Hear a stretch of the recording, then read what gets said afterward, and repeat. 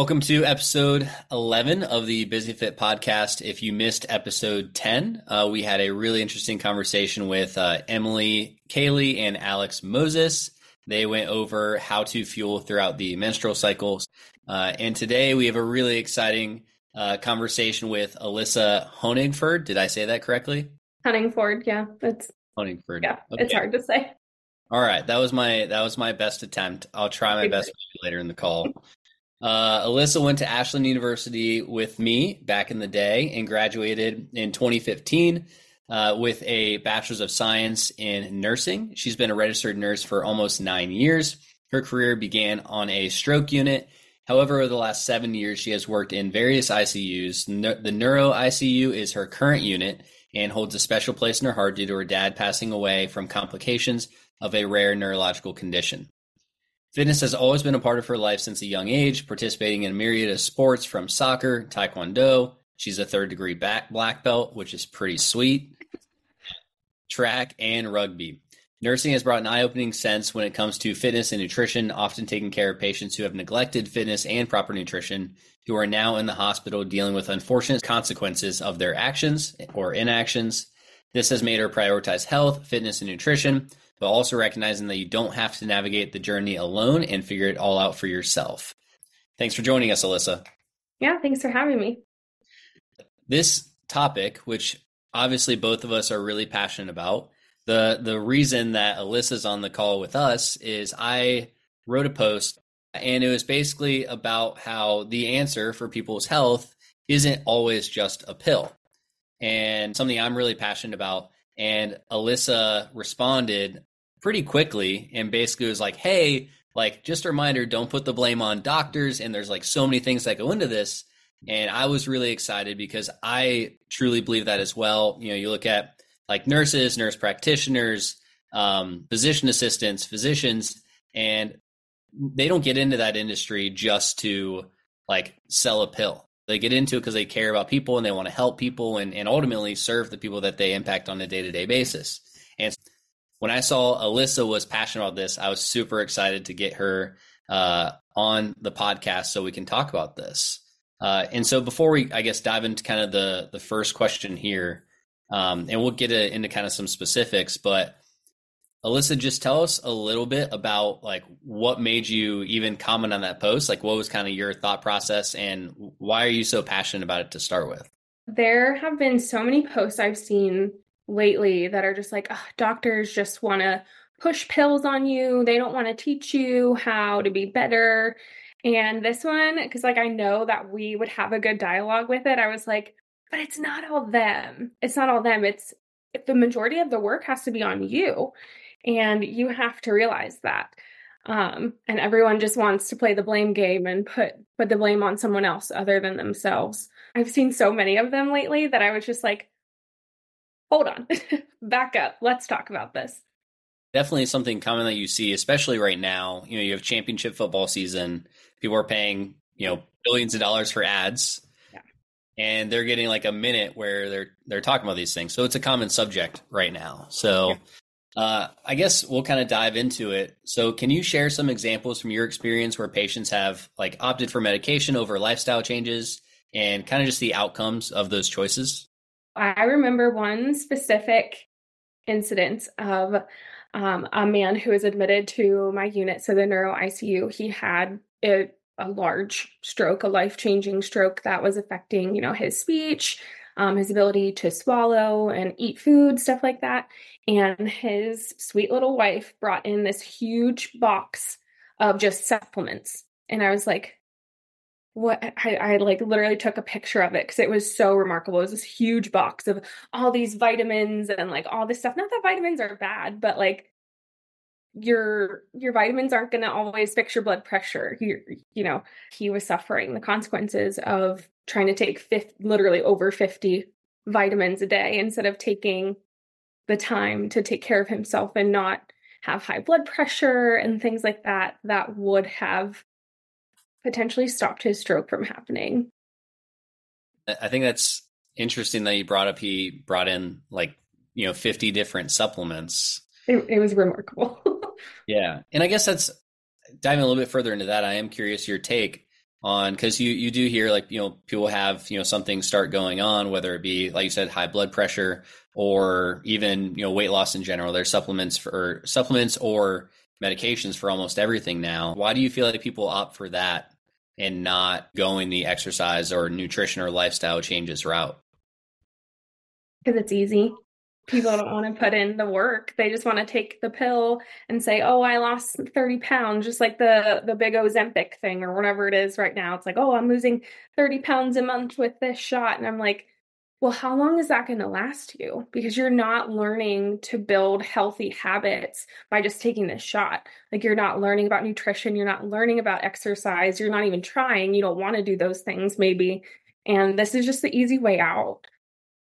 And I appreciate you putting it so bluntly, because that, definitely can be the case. And from our perspective, even when we talk with like potential clients, a lot of times people say like, well, I'm going to try the shot first, or I'm going to try the medication first. And it's like, that should be your last resort, not your first resort.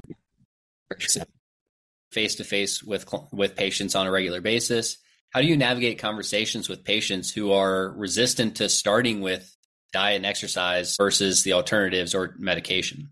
It can be really hard, especially with the vast population that we have in our unit. We can have anyone from 18 years old up to, we've had over 104-year-old patient. So you're coming from all walks of life with these people, and it can be really hard. You say your piece, but at the end of the day, it really has to be up to them. Like, there's nothing that I'm going to be able to convince you.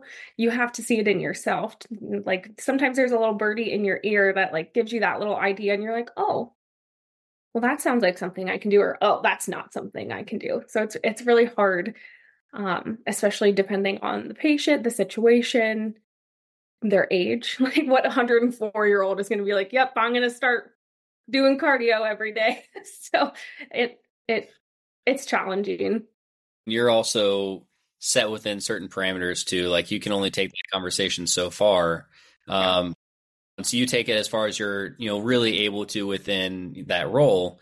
But I am curious, like, if you were able to, talk to that patient, and you take it all the way up to within what you're able to say, and then you were able to be the family member that's whispering in their ear and talking to them afterwards, like, how would you approach that conversation? Because I know we even have clients who they're trying to do this for their family members, and they have trouble navigating that conversation in a way, because it can definitely be, a hot or sensitive subject.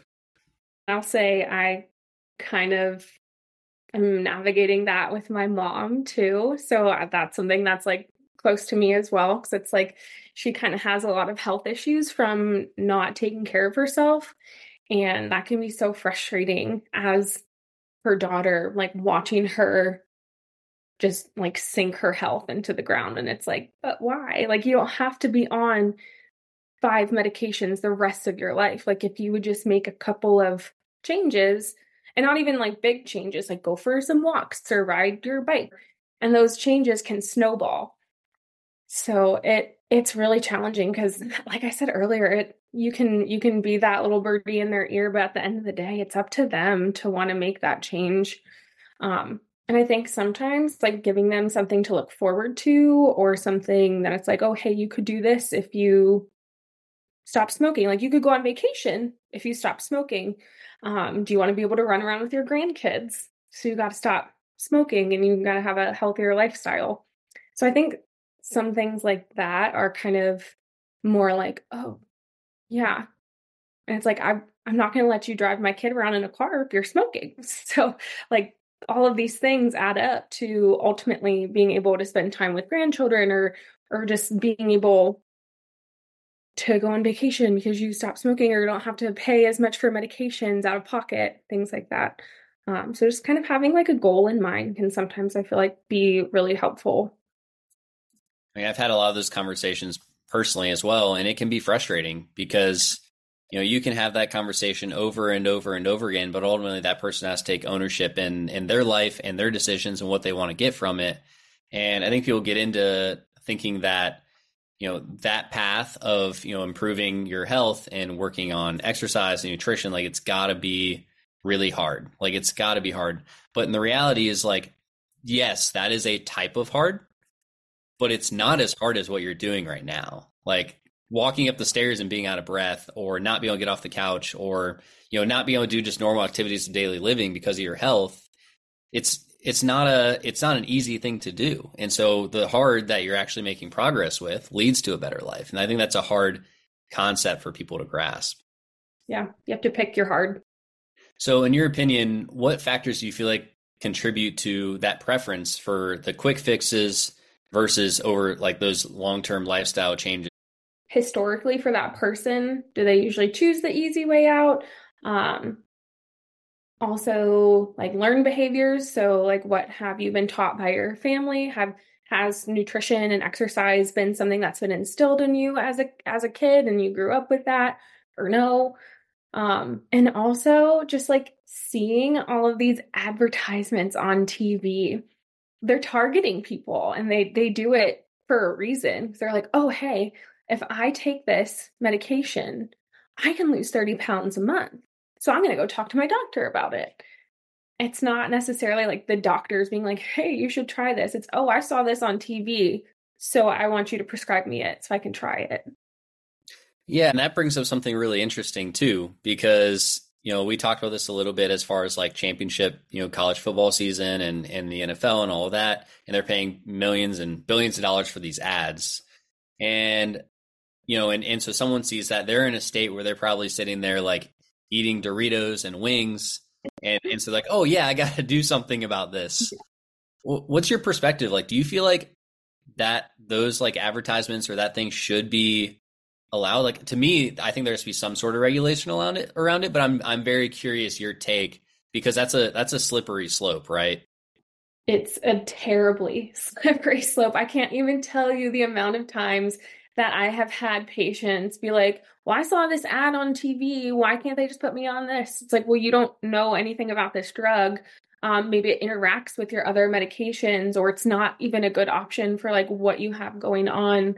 Or, oh, I saw these adverse effects that happen with this medication. It's like every medication has adverse effects, unfortunately. That doesn't mean it's going to happen to you. And I think that it scares people sometimes too. I definitely think there should be more regulation with it. I don't think that people who don't have any medical knowledge should be the ones picking out their medications, because as they're watching the Super Bowl, like writing them down, like, oh, I'm going to ask my doctor about this and this and this. Your doctor goes to school for so many years, or your nurse practitioner, or your PA, whoever's taking care of you, to be able to prescribe you medications that are right for you, and not because the TV said so. I think that when you see someone see it on TV, and then they're all of a sudden like the expert on that drug, or they're looking up, we all have bias, right? Oh, like yeah. we see something, and like I see new golf clubs, and I like convince myself those are the best golf clubs for myself, And so it's the same thing with medications. Like you get, this is my solution. This is my solution. Then you do the research down that path. And then all of a sudden, when you're having that conversation with that medical professional, you're already having that biased opinion. So someone tells you you're wrong, and they're trying to tell you as lightly as possible, like you're still going to be a little resistant to it. So that makes it tough. For sure. And I think I'm curious this perspective from you as well. We talked about the adverse effects and talked about how long that list is, and it goes on for 20, 30 seconds, right? How do those compare to the adverse effects of working on exercise, working on nutrition, working on lifestyle changes? Yeah. I mean, I guess really you wouldn't have those adverse effects from medications if you would just do the lifestyle change. I mean, lifestyle changes that I'm thinking about are nutrition and exercise, things like that. Your adverse effects from that are what? Being healthier, being more in shape, being more fit, have better cardiovascular fitness, having more muscle mass. You decrease your risk for osteoporosis, things like that as you get older. And then you have your other terrible adverse effects of syncope, vomiting, diarrhea. Like the list goes on for years with those. And it's like, that sounds awful. Why can't, like, it's an obvious choice when you put them side by side like that. People don't think about the fact that one thing that's supposed to cure a bad thing creates these other bad things versus something that cures a bad thing and only creates good things, right? How do you see the role of pharmaceutical companies impacting patient care and treatment decisions?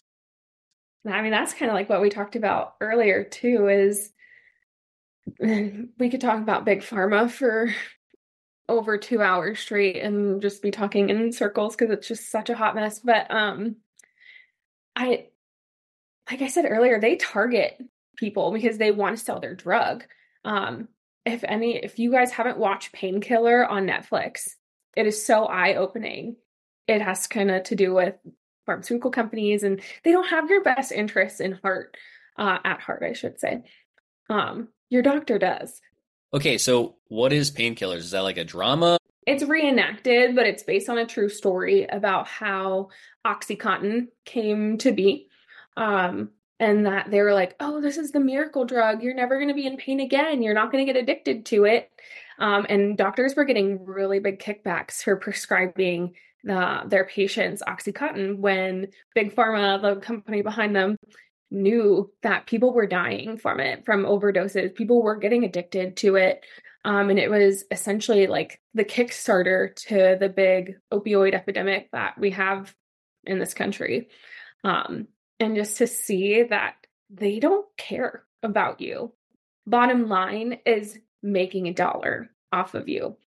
So it was very eye-opening, especially as a nurse. Like, I do have to give pain medications and it is necessary sometimes, but I don't see the effects long term that people can have from constantly taking them. I should say I can, because we definitely have opioid seeking patients, and it's tough to see, and it's really hard to work with those people. Not to like, I'm not judging them, but they kind of just have tunnel vision. They want their Dilaudid, their morphine, their fentanyl, whatever, and then they want to be on their way. That has to be such a hard role for you to play as well, because you're thinking about their, not just what they need in the moment, you're also thinking about their long-term health. Yeah. That's weigh pretty heavy on you. Yeah, it can. At the end of the day, I try and explain to them my reasoning behind things. I try and put people on like a schedule, a rotation of medications. Like, let's try your Tylenol first. And then if that doesn't work, let's try your oxycodone. If that doesn't work, then we'll try your IV stuff, because you can't go home on IV pain medications. And it's like, well, I'm trying to help you. But that's not the help you want. So it's hard. Well, that's really cool that you set that boundary too, because I think it sounds like there's only so far you're willing to go within what you believe is right as well. But what are some common misconceptions about doctors and healthcare professionals in regards to prescribing medication versus advocating for those lifestyle changes? The misconception, again, is that doctors just want to push pills on you. But like I said, there are times where you do need medication to help prevent something more serious from happening. But they also, at least in my experience, they have tried to educate and say, what does your diet look like? What does your exercise look like? I think that doctors do their best to try and advocate for you and explain, that lifestyle changes, they're hard, they're difficult, they're challenging, but in the long run, you're not going to need that blood pressure medication. If you make these changes, you're not going to need that cholesterol pill. If you make these changes, if you eat a healthier diet. But people don't always want to listen. They just want, like I've said, they just want the quick fix. What are some challenges healthcare professionals face in advocating for lifestyle changes over medication in a system that may prioritize quick fixes? It's so frustrating knowing what we should be doing, and knowing that we can tell our patients these things, but just knowing that there are other quick fix options. We can, again, with this stinking Ozempic, or I'm gonna take this. I don't know. My TV said this is a good drug. People kind of get this tunnel vision, or like kind of how we talked about earlier, that they have this one track mind and they're like, this is it. That's it for me. So trying to convince people to make a change that's more mentally challenging is a really big hurdle to overcome. And a lot of people, at least when they see me, they're not necessarily ready to make that change. Some are, but they get scared coming to see me, and it sounds bad, but it's like, well, at least something scared you into changing your lifestyle so that you don't have to come see me again. How do you personally stay motivated and passionate about promoting health and wellness in your role as a nurse? So just seeing what happens if you don't.